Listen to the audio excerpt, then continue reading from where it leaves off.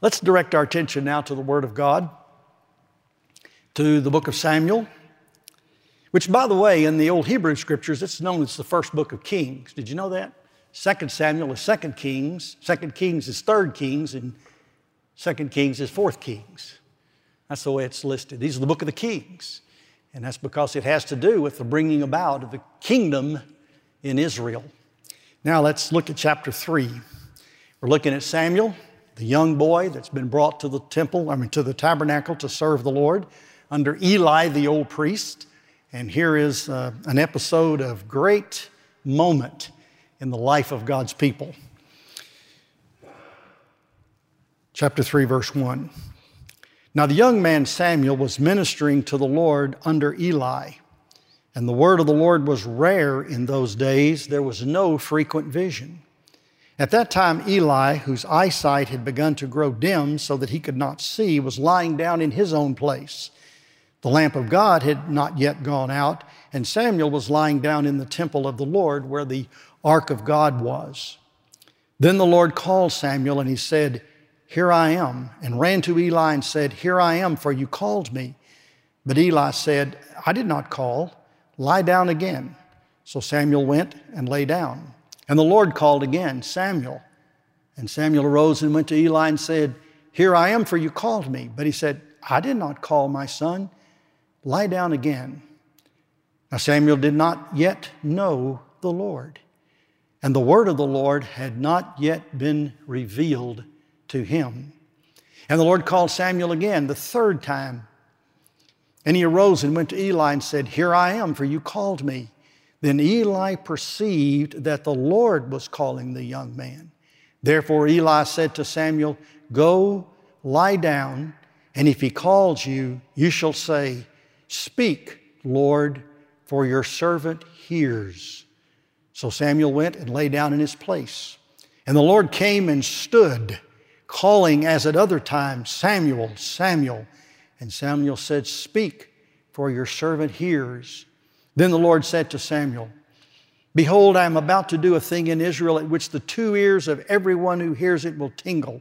On that day I will fulfill against Eli all that I have spoken concerning his house from beginning to end. And I declare to him that I am about to punish his house forever for the iniquity that he knew before his sons were blaspheming God, but did not restrain them.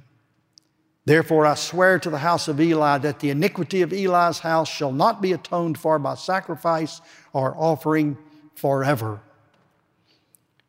Samuel lay until morning, and then he opened the doors of the house of the Lord. And Samuel was afraid to tell the vision to Eli. But Eli called Samuel and said, "Samuel, my son." And he said, "Here I am." And Eli said, "What was it that the Lord told you? Do not hide it from me. May God do so to you and more also if you hide anything from me of all that he told you." So Samuel told him everything and hid nothing from him. And Eli said, "It is the Lord. Let him do what seems good to him." And Samuel grew, and the Lord was with him, and let none of his words fall to the ground. And all Israel from Dan to Beersheba knew that Samuel was established as a prophet of the Lord. And the Lord appeared again at Shiloh, for the Lord revealed himself to Samuel at Shiloh by the word of the Lord. And the word of Samuel came to all Israel. The word of the Lord. You may be seated.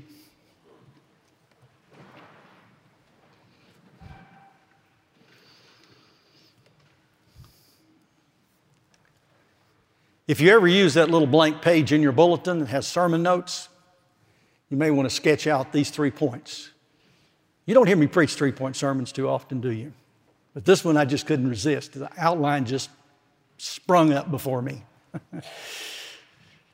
First item is rarity of vision. Rarity of vision. The second is revival of prophecy. And the third is revelation of God. First, rarity of vision. The scripture says right off the bat, says the word of the Lord was rare in those days and there was no frequent vision.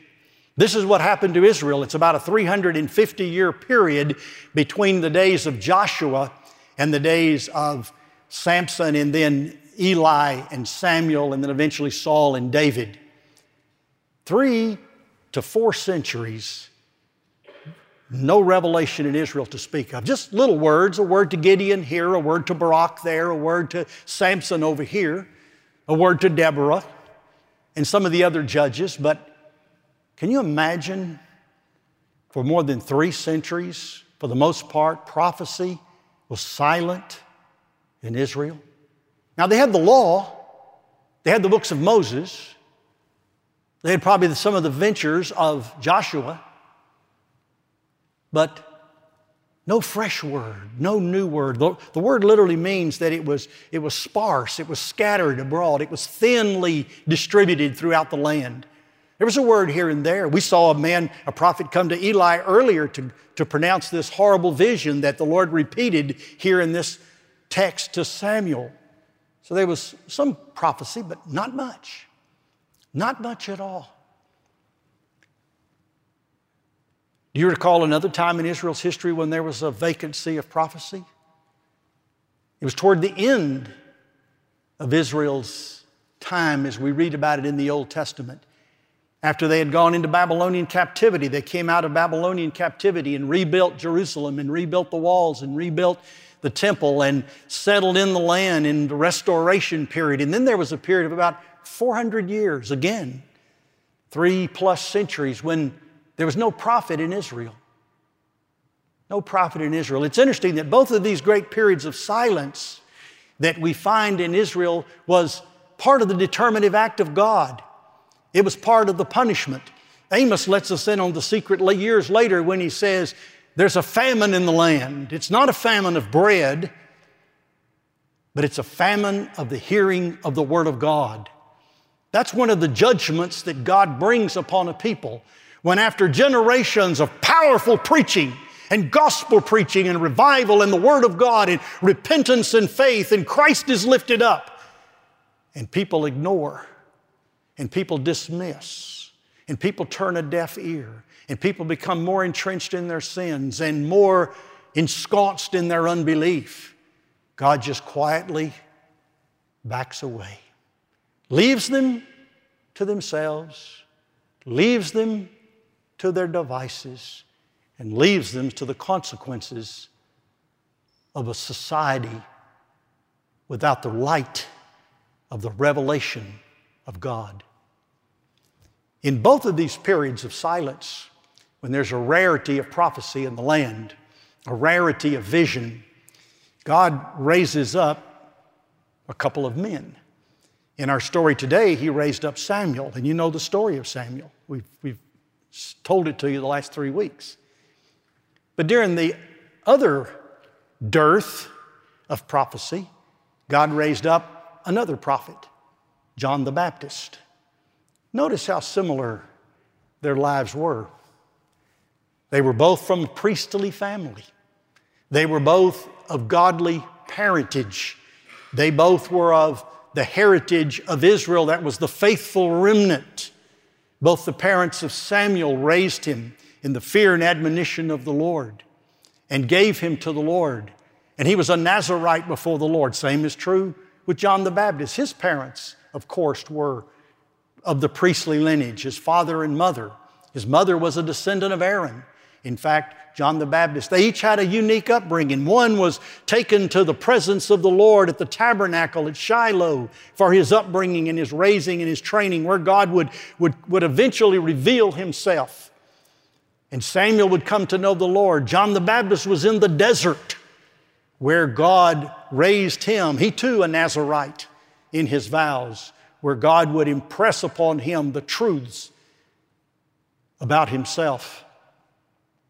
Both men, raised in similar circumstances, received the call from God to go forth and to minister.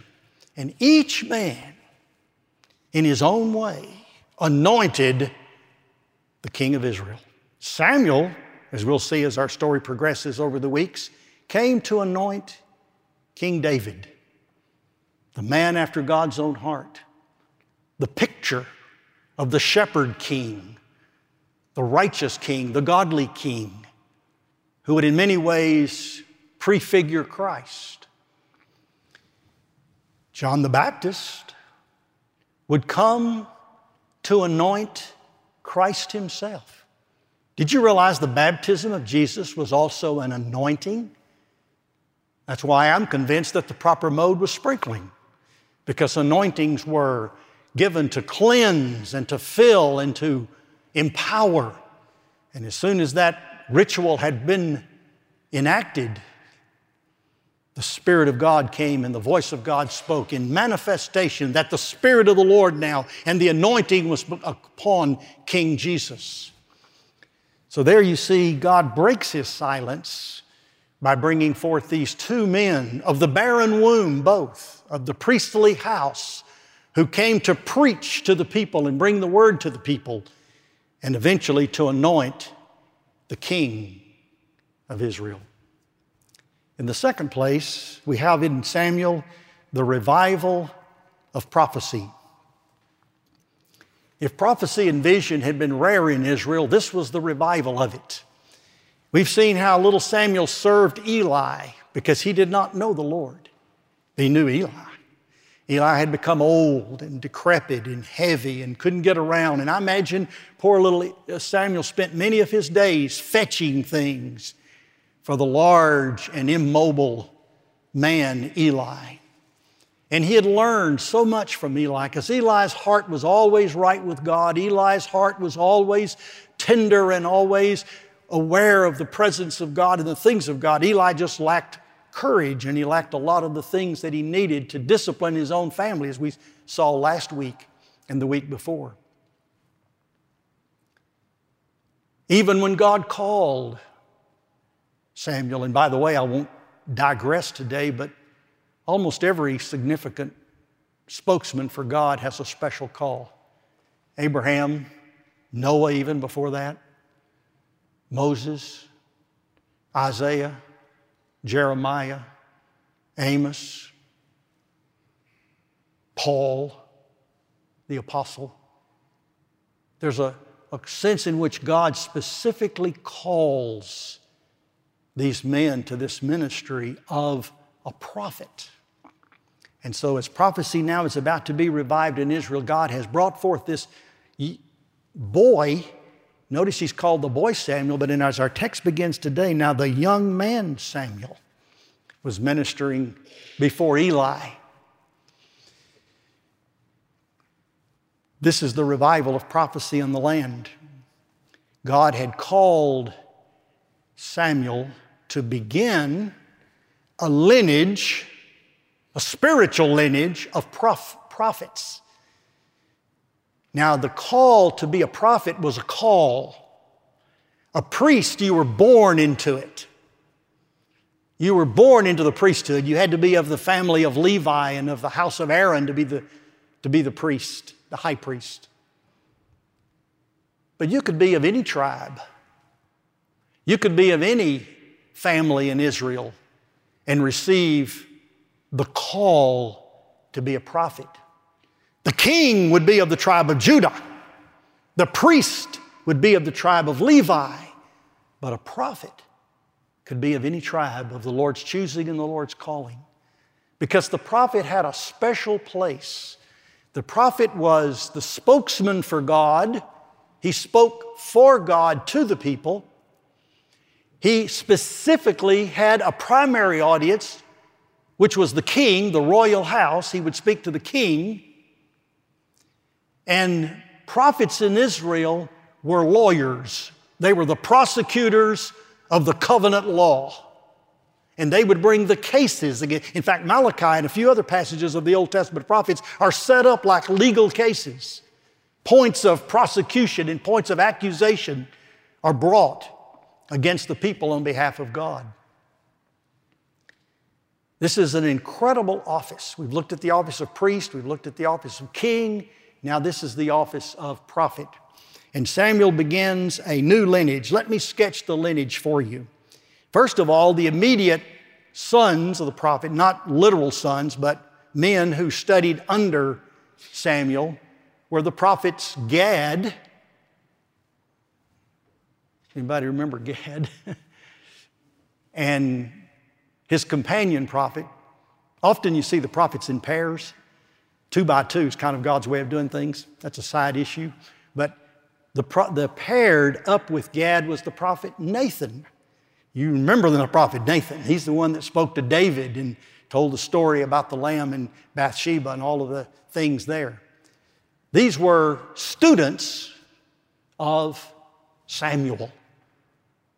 But it didn't stop there. It went on down through the years. They began to speak to the kings. We have a generation of another pair, Elijah and Elisha, who were what's called ecstatic prophets. They didn't write any material, but they spoke the word of the Lord in a dynamic way, and they confronted the king, and the king dared not go to battle without consulting with these prophets, and they did miracles. Elijah had this incredible ministry of miracle and might and power. In fact, he was seen as a mighty man of prayer and a mighty man of action in the life of Israel. And Elisha, his protege, had a double portion of the blessing of God when the mantle fell upon him. Following these ecstatic prophets in the land, there were the great writing prophets. I'll just mention one of each of the great epochs of time. The great Assyrian era, when the major enemy and eventually the conqueror of Israel was Assyria, headquartered in Nineveh. Numerous prophets during that era and that period of time. Their chief spokesman was Isaiah. During the Babylonian era, that is when Babylonia became the chief enemy of Israel and eventually conquered Israel and took Israel captive. The prophet during that period of time was Jeremiah. And close behind that, a young prophet who actually went into captivity with God's people, the prophet Ezekiel. Then when God's people came back out of captivity, back to the land, we had the last prophets mentioned in the Old Testament according to our order, and that's Haggai, Zechariah, and Malachi, the prophets of the exile period, after the exile, the post-exilic period of Israel. You see, there's an unbroken strain of these prophets from Samuel to Malachi. Godly men who had been part of this revival of prophecy. The third point is the revelation of God. It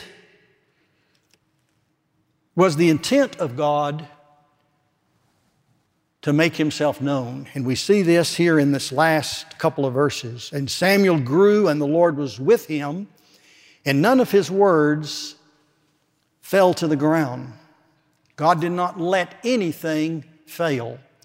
See, God's attitude toward his word is this: as the rain comes down and the snow from heaven and returns not thither, but watereth the earth, so that it bring forth and bud, that it may give seed to the sower, so shall my word be that goes forth out of my mouth, the Lord says. It shall not return to me void, but it shall accomplish the thing whereto I sent it, and it shall prosper. That's God's attitude toward his word. His word is his way of working. God created the whole universe by word, by speaking. So the men that were called upon to be the conduits of the word of God had a double sacred duty to be faithful to the Lord. And the Old Testament is filled with warnings. In fact, I was reading through some of them this morning, and I thought it'd be a good exercise just to take a half hour and read through those warnings about the prophets who are speaking a false prophet. One of the things that strikes me is the prophets were reprimanded for preaching out of their own hearts. What's wrong with preaching out of your heart? I don't know how many times I've heard a preacher stand up and say, let me tell you what's on my heart today. Well, that's because if it comes out of your heart, it didn't come from God necessarily. And God wants us to preach his word no matter what's in your heart. I don't know how many times I felt one way and preached another way because I felt like this: discouraged, disgusted, angry, depressed.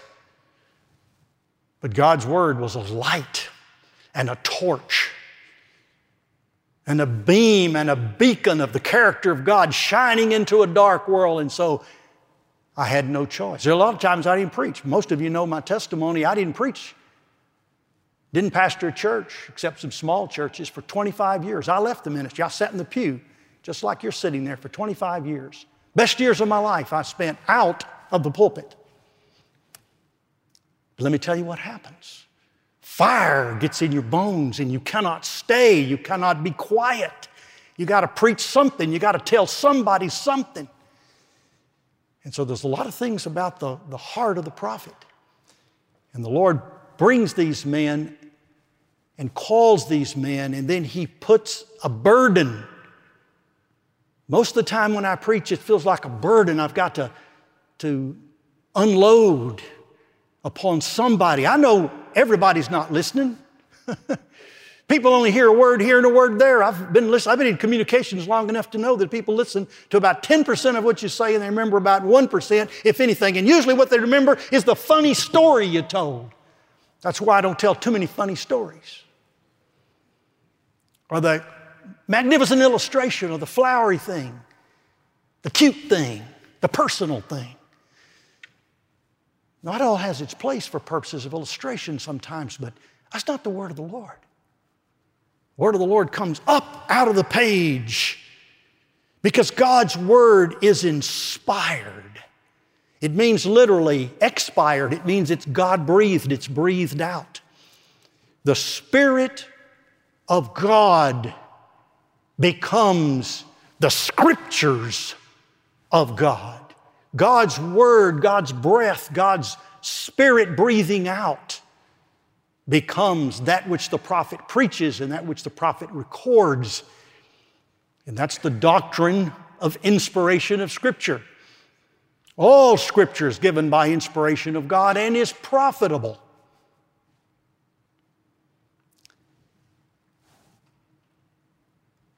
The Lord promised in the Old Testament He was going to send a prophet. Of course, He sent just a whole lot of them. But let me read about one of them. In the book of Deuteronomy, God was talking to Moses, as Moses, of course, who was a prophet. Moses was talking to God, and Moses was talking to the people, and there was kind of a back and forth and a lot of discussion going on. And then finally the Lord says to Moses, "The Lord your God will raise up for you a prophet like me among you from among your brothers." Moses gives this word to the people. He says, there's going to be a prophet someday. He's going to come right out of your ranks. He's going to come right out of Israel. He's going to come right out of the people of God. He's going to be a descendant of Abraham, Isaac, and Jacob.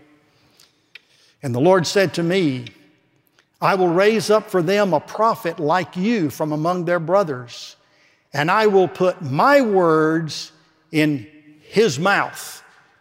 That's why we believe in verbal inspiration. It is the words of God in the mouth of the prophet when it is authentic. This, by the way, was repeated to Jeremiah. The Lord said to Jeremiah, "Behold, I have put my words in thy mouth." I will put my words in his mouth, and he will speak to them all that I command him. And whoever will not listen to my words, that he shall speak in my name, I myself will require it of him. That's how seriously God takes his word. When he puts his words in the mouth of the prophet and the prophet preaches, then God requires it of you. God has already delivered the message. You have been served. And now the onus, the responsibility is upon you. The watchman has faithfully delivered the message, and his hands are clean. Who is that prophet? Well, I think you know. It's Christ, but let me give you a real strong verification of that. The book of Hebrews starts off, if there ever was a prophet coming out from the Hebrews, from among the brothers, out of the people, it's of course Christ. And listen to the way the writer there starts. Long ago, and we're certainly dealing with long ago, we're dealing with 1,000 to 1,500 to 2,000 BC. It goes back. long ago, at many times and in many ways, God spoke to the fathers by the prophets. Many times. God spoke to Abraham in his call and in his visions to him, his meetings with him, Moses in the burning bush, Samuel, David. Can go on and on and on through the Scriptures. All the way through, we see God still speaking. All the way through the exile and all the way back into the land, God speaks to the fathers, to the ancestors by these prophets. And the Scripture says, in many ways, He has spoken. It's an interesting exercise to count the ways in which God speaks.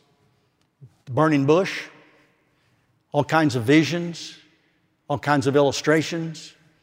He spoke to the prophets in strange ways. He called upon them to do strange acts. Many times it was just direct speaking to the Lord. Sometimes it was in a vision and a dream.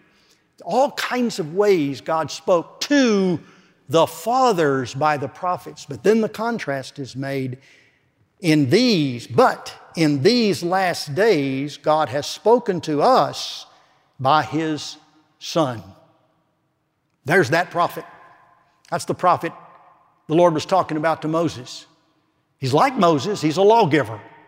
Sermon on the Mount, teaching like Moses on the Mount, teaching. But he's a son. He's not a servant. He's a son, and it's Jesus Christ. And that is the prophecy that God has given. Let me say a couple of words about the prophecy. God revealed Himself by inspiration with authority. Did you get that? God reveals Himself by inspiration with authority.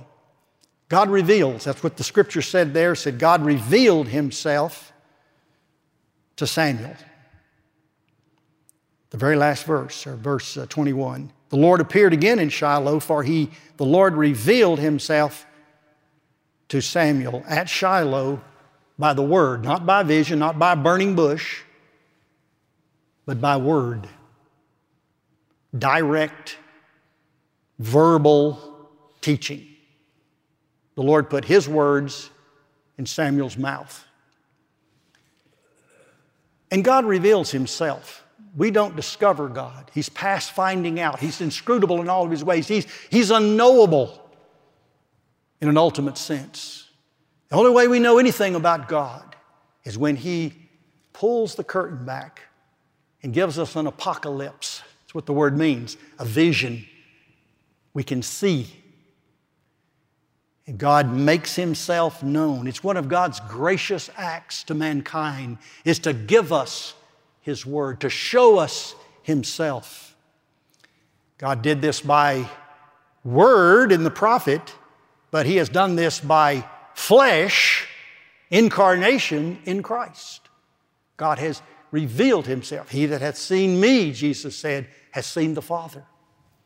God reveals Himself by inspiration. We spoke of that a moment ago. It's God-breathed. It's breathed out. It's the Holy Spirit.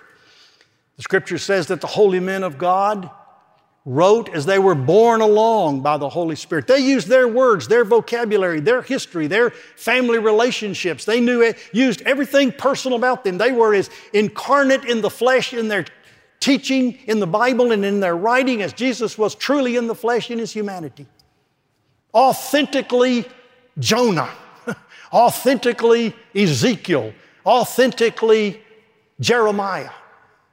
But yet, He was borne along by the Spirit of God in such a way that they wrote the very words of God. In other words, as Dr. Warfield has told us now for a century and a half, what got written was what God exactly wanted to get written. That's our understanding. And because of that, it is with authority. What Scripture says, God says. There's formula in the Old Testament. The word of the Lord came into some prophet saying, thus saith the Lord. And hear Jesus say, verily, verily, I say unto you. Why is it important that we have this word, this more sure word of prophecy? Why is it we must have the Word of God? That's because we are dead in our sins without it. It is the Word of God that revives us. We are born again by the Word of God, which lives and abides forever. And if the Word of God engenders in us life and the Word of God lives and abides forever, then we, by regeneration of the Spirit of God, through the Word of God, live and abide forever. It is the source of our eternal life. These words that I speak to you, they are life, said Jesus. Faith comes by hearing, and hearing by the Word of God. If you don't have the Word of God coming to you through the inscripturated Word and the preached Word, you have no life. You're in a famine, you're in a desert. You're in a dark cave. I'll go so far as to say you're probably in a grave spiritually. But the Word of God comes. And where there's deadness, it brings life. Where there's darkness, it brings light and life eternal.